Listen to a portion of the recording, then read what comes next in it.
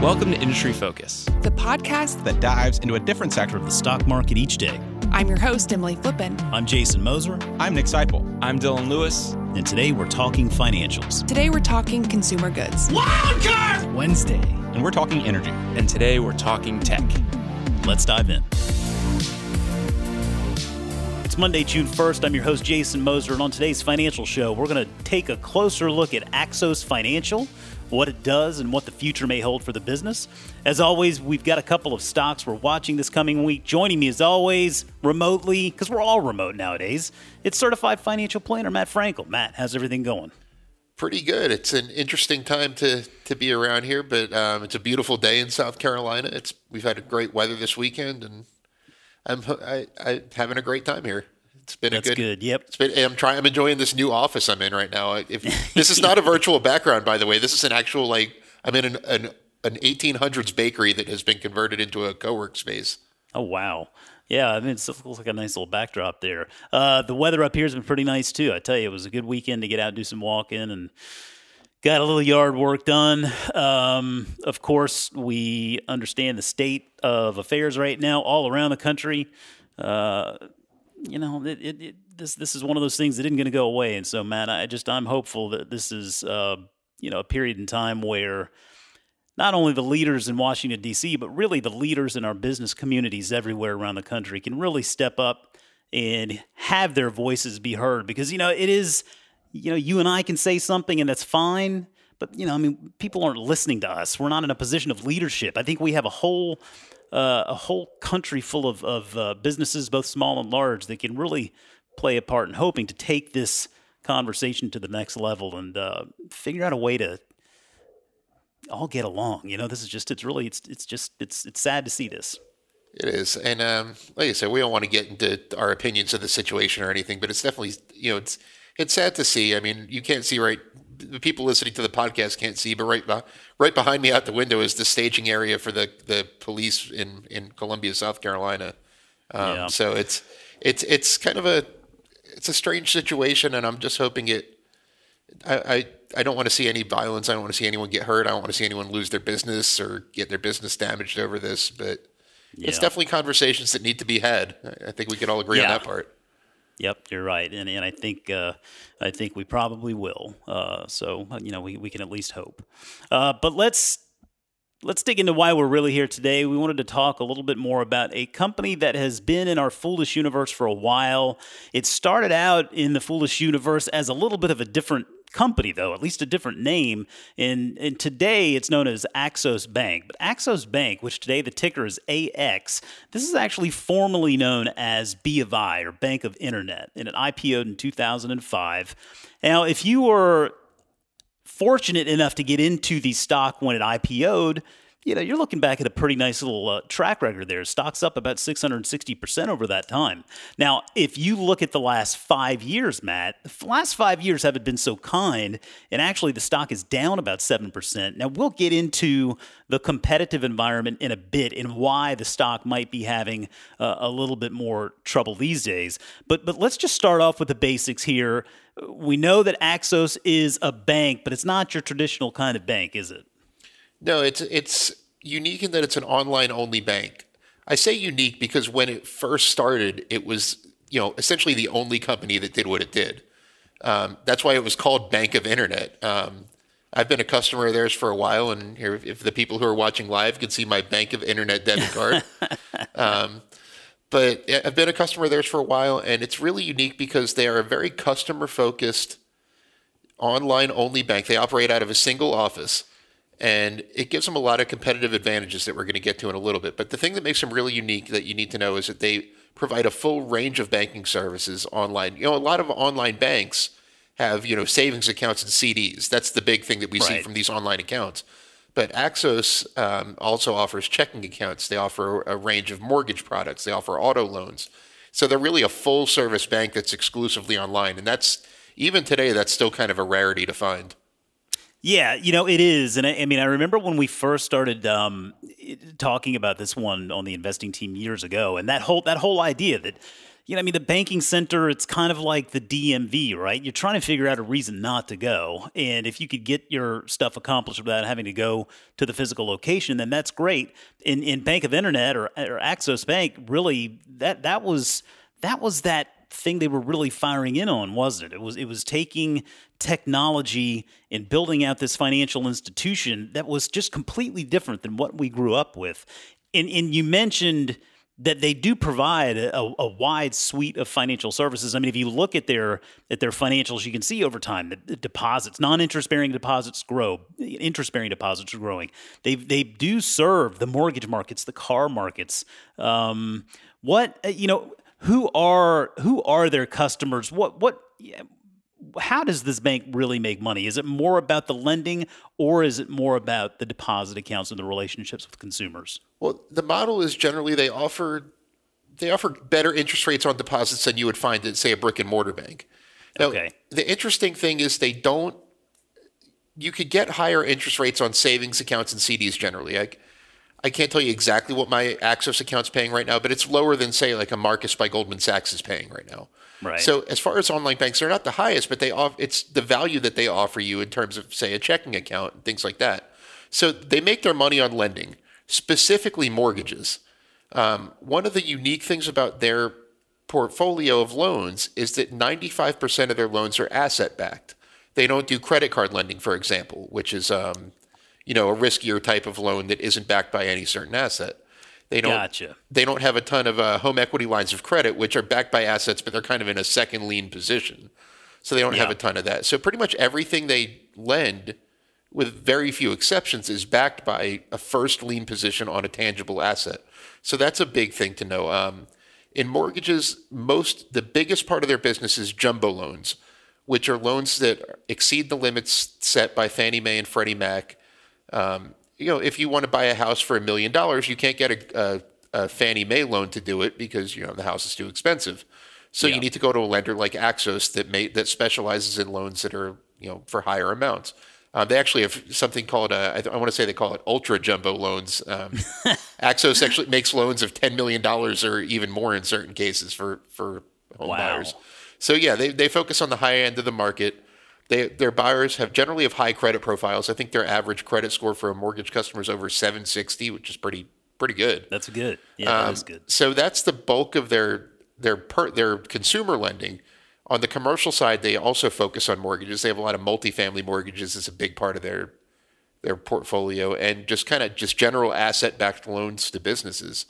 They're a big lender to people aren't going to want to hear this part, but they're a big lender to, say, the oil industry. They have a good portfolio of asset-backed oil loans.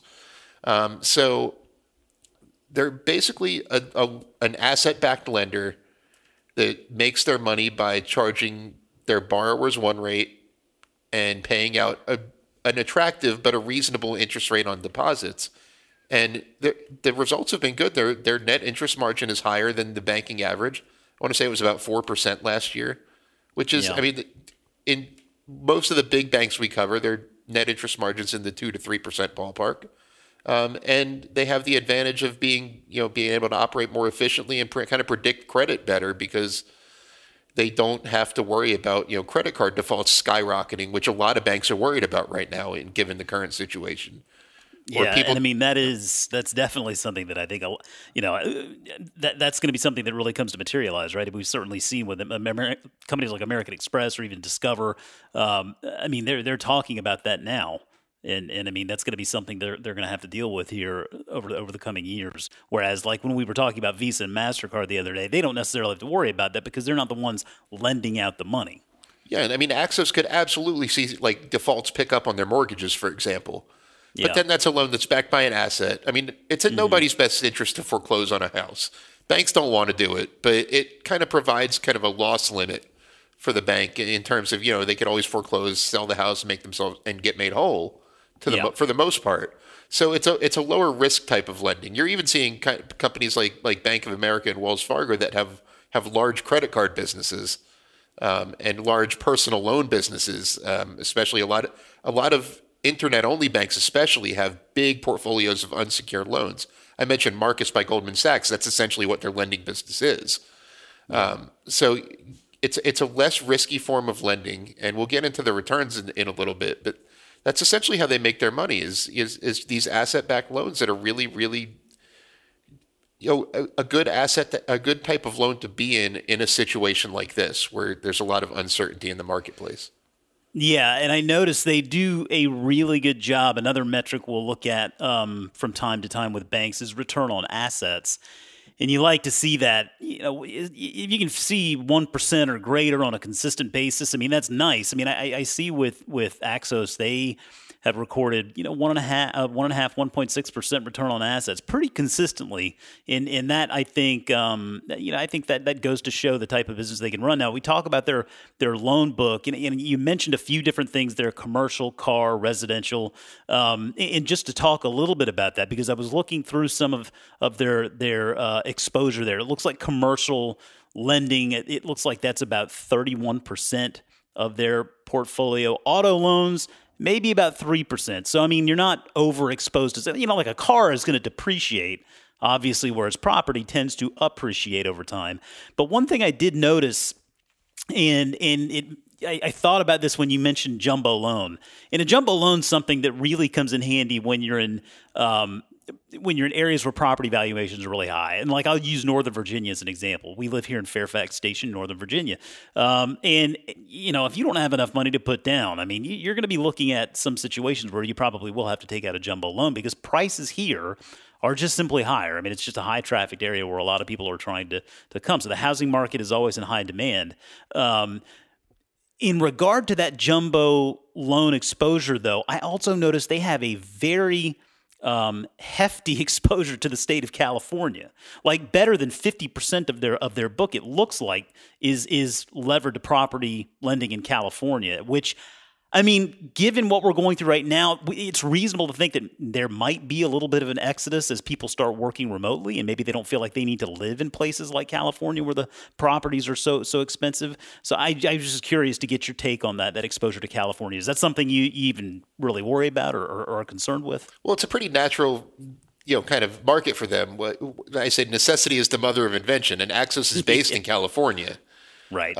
So I think they still operate out of San Diego, but they were talking about moving to Nevada for tax purposes. Oh, yeah. You know what? I think they may have already. I think they may have, but okay. But they were based in California. That's their primary market.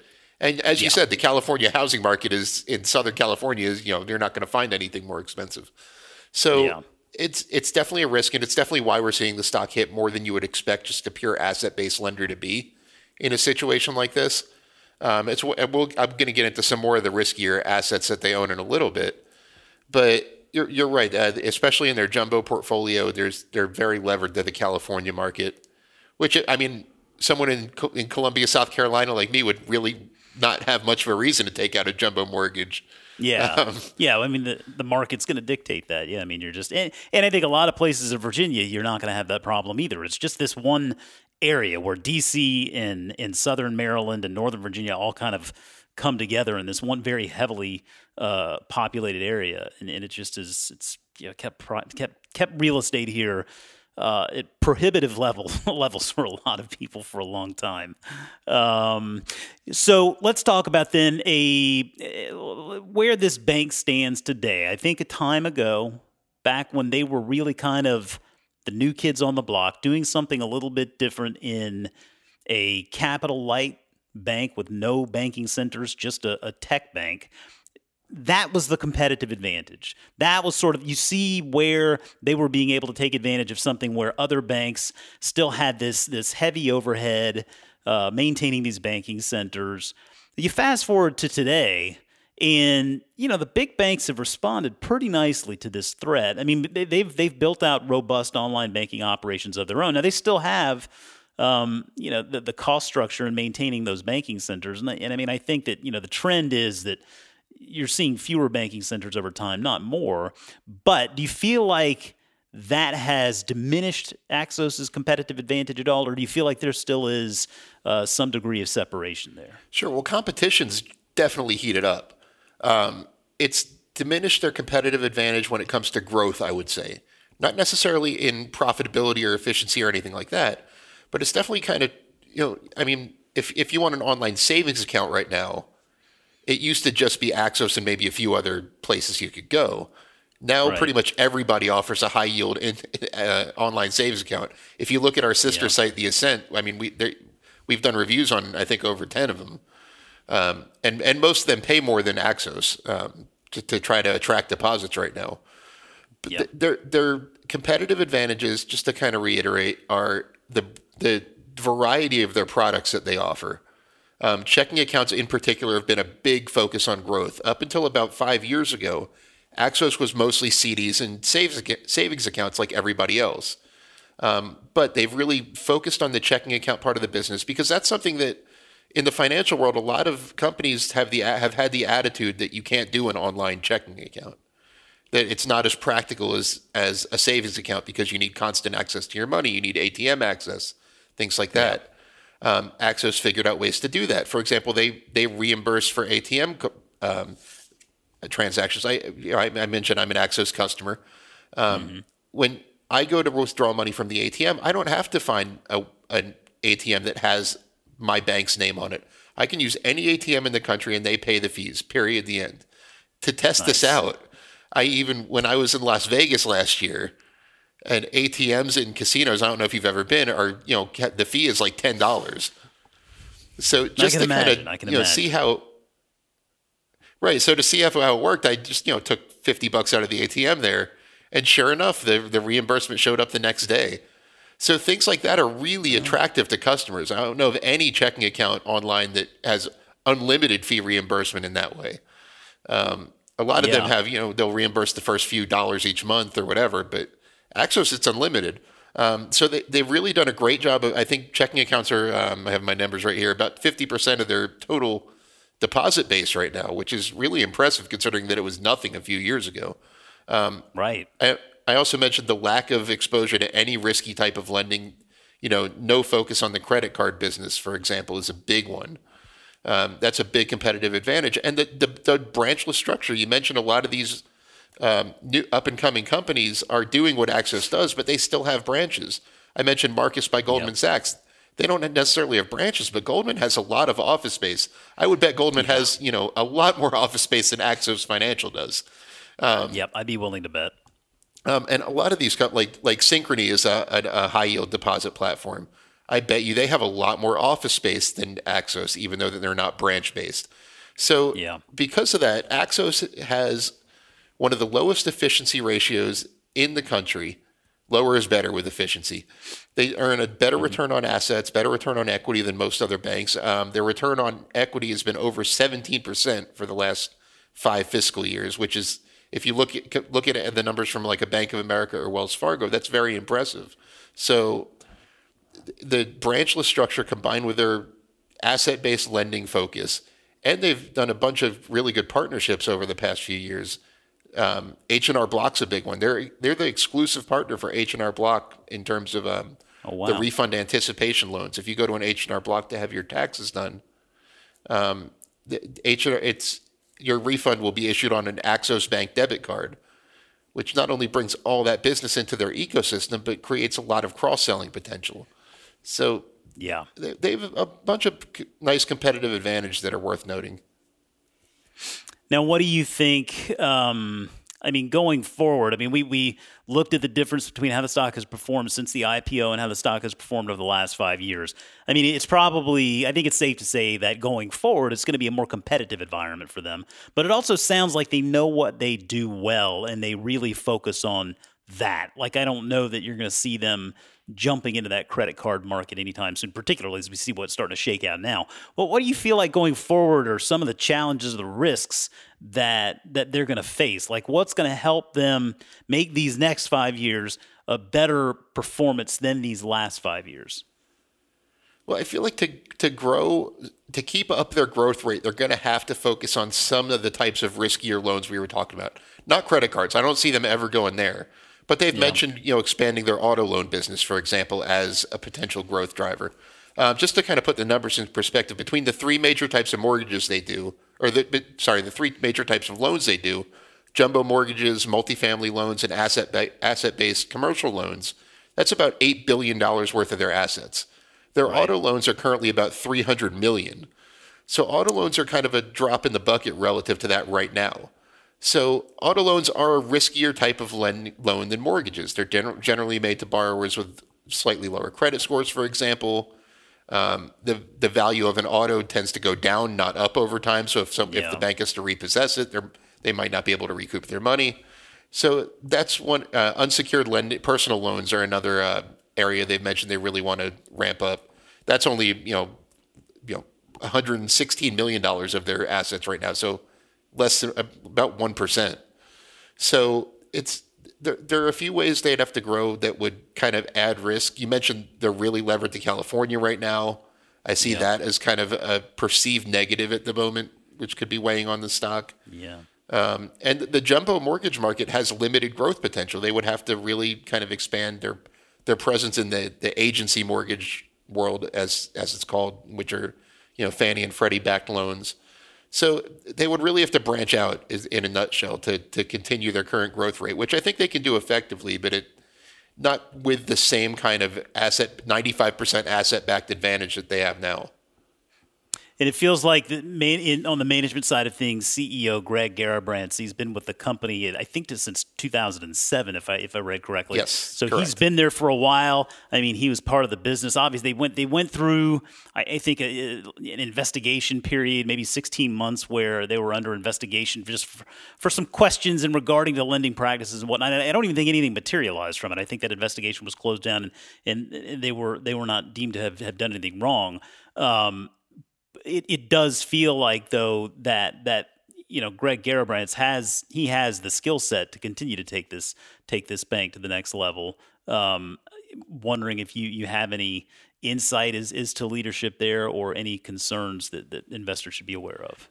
No real concerns. If you look back to when he took over, I mean, the bank's done great under his leadership. There's really no reason to think why it would change. He kind of spearheaded the transition to checking accounts that I mentioned earlier.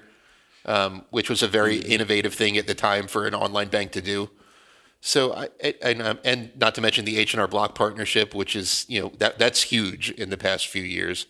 Yeah, it started out as a non-exclusive partnership, I believe, a few years ago, and now they're the exclusive provider of the refund anticipation loans. And H&R Block does almost 20 million tax returns each year. Wow. So, I mean, and they really haven't exploited kind of the cross-selling potential of that. Like when someone gets a refund anticipation loan, maybe steer them toward an Axos auto loan or something to that effect. Yeah. So, I mean, Axos is a pretty small bank right now. They have about $10 billion worth of assets. And just to kind of put that in perspective, JP Morgan Chase is about $2 trillion.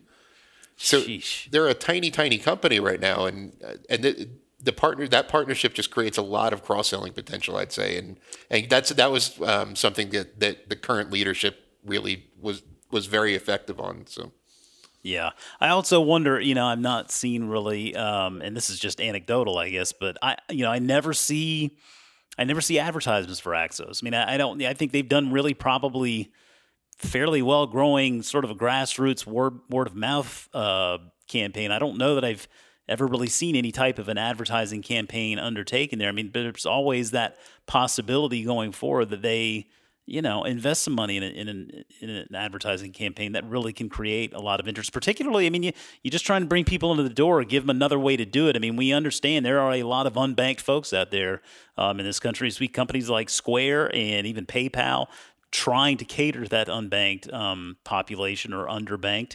And certainly Axos plays in that same sandbox, so to speak. I wonder if we won't see advertising campaigns from them in the future. Yeah, that's a good point. They've pretty much been a word of mouth company to this point. Not necessarily word of mouth, but they've done. You're right. They've done very limited marketing, and especially on a national level. I don't live in California, and I'd imagine they do a lot more of their marketing in California than other places, just because that's where they were based. And that's kind of, I mean, they don't advertise in markets that don't have jumbo loans like mine. So for me to say that I've never seen an ad from them is kind of, take that with a big grain of salt. Yeah. Yep. Good point. And I guess, just let's wrap this up here, Matt. You're an account holder. Okay. Are you a shareholder? I have been. I'm not right now. You're not. I got out of Axos a couple years ago, I think during their scandal, when they were under investigation, I decided to take a step back and get out because, I mean, being under active investigation is more often than not a good reason to sell if you're looking for something to get rid of.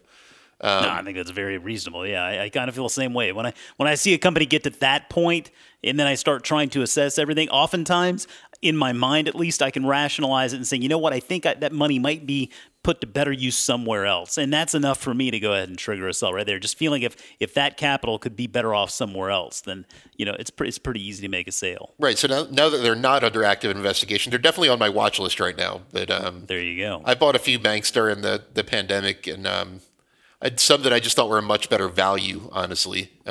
Yeah. But they're on my watch list. I would not be surprised if I become a shareholder again. Well, there you have it, folks. Axos Financial, thanks so much for digging into that for us, Matt. Really appreciate it. Before we take off this week, let's give our listeners one to watch. What stock is on your radar this week, Matt? I am watching one of my favorite real estate stocks, Store Capital. We just saw some data that says about commercial real estate rents that have been paid in May, and the drop-off from April really hasn't been that big. It essentially April and May were equal, and I was worried that in May you were going to see a bigger drop off as companies started to really feel the pain. That really hasn't materialized, and I think now in June, when everything's going to be at least partially open in most of the country by the end of June, I think you're going to see a big spike in rent collection, and in the stronger companies like Store Capital, I think you're going to see a big spike in their. You could potentially see a big spike in their share prices if that's reported. So that's one I'm watching. And what's that ticker? STOR. They are a real estate investment trust that it specializes in single-tenant retail properties. Very good, very good. Well, I am going to be keeping an eye on Zoom Video. Their earnings come out tomorrow, and I tell you, if you're a Zoom shareholder right now, you're feeling pretty good about things. The stock's up another 13-14% today, busted through $200 per share. I mean, this has just been such an impressive performer since they went public. I mean, the valuation is still, I would say it's a little bit ahead of itself, but by the same token, the market pays up for exceptional potential. I mean, we've seen it often times before. I mean, the company's got exceptional potential there, and the market will pay up for it. With Zoom, last quarter they announced they had approximately 81,900 customers with more than 10 employees.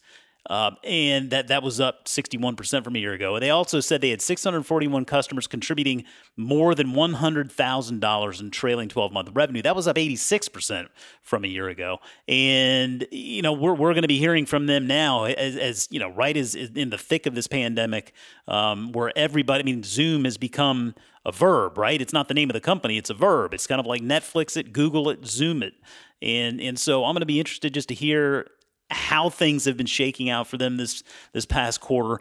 And even more so, I want to hear them address the security concerns, because I think that's been the thorn in their side. They clearly did not make enough investment on the security side early on.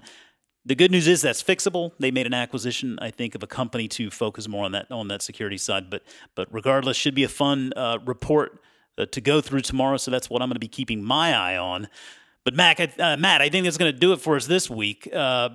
Thanks again for joining. Appreciate you digging into Axos. It was a good time. Enjoyed the conversation. Yeah, always fun to be here. Everybody stay safe out there. Absolutely. Stay safe.